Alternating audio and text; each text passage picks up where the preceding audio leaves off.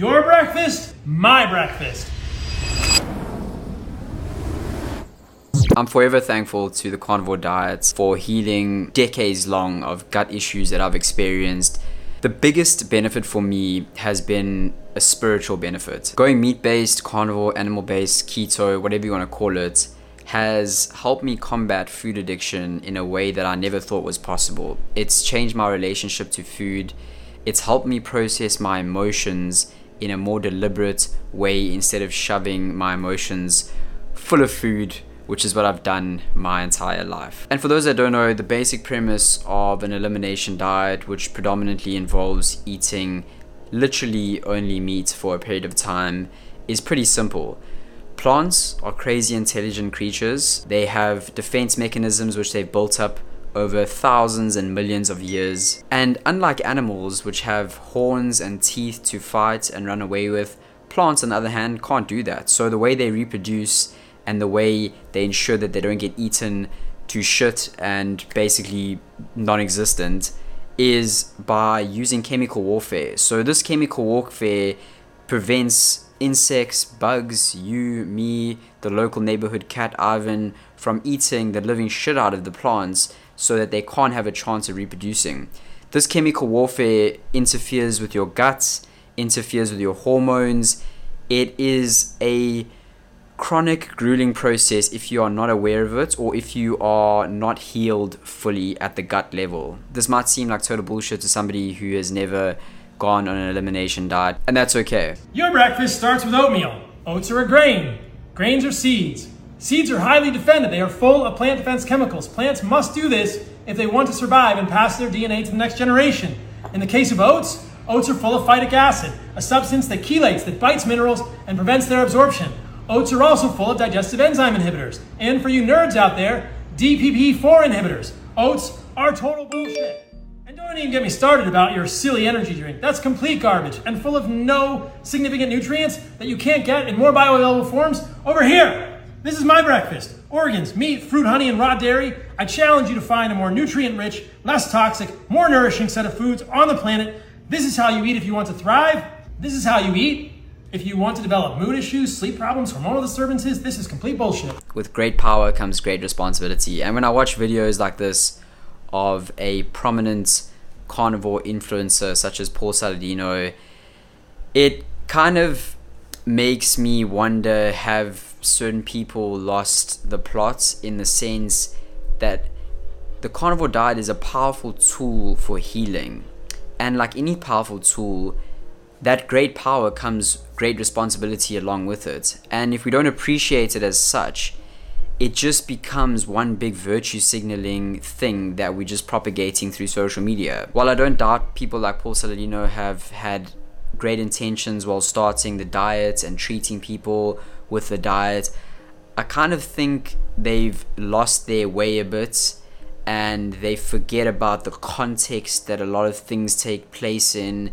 For instance, he promotes a ton of fruit and a ton of organs, which I think if you're a normal healed person, that's great. But if you're dealing with food addiction and you dealing with other issues in your life, it might not be a good idea to shell out a shitload of money on unnecessary organ supplements or fruit for that matter. If you're trying to lose weight and you're struggling with food addiction, it could impair your recovery. Someone like Paul surfs all day long. He's got a low stress life. He lives in Costa Rica. He makes content for a living. He has a company that is self-fulfilling. So that's cool. I respect that.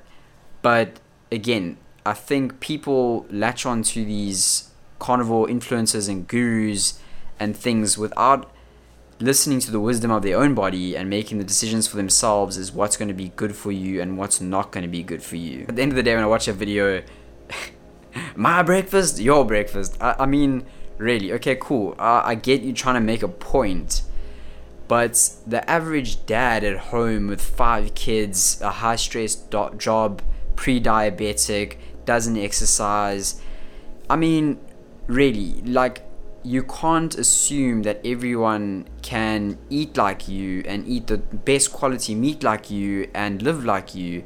There's got to be some sort of progression that people go on. And while I do think that everyone should strive to buy the best quality meat, grass-fed, grass-finished from regenerative farms, regenerative agriculture. It's not possible for everyone. It really isn't. People can't afford that, especially your organ supplements. When you have financial interests at stake, the lines become very blurred, in my opinion. So obviously you're going to recommend organs to everyone because your very livelihood depends on it.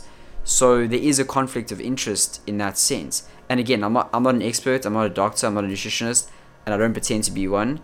But people need to think for themselves. They need to think where these people are coming from and how their own life is matching up to theirs. In the past, I've had comments from actual friends of mine that were at school with me back in 2018 when I started the carnivore diet for a bit. I sort of let it go for a bit, jumped back on it.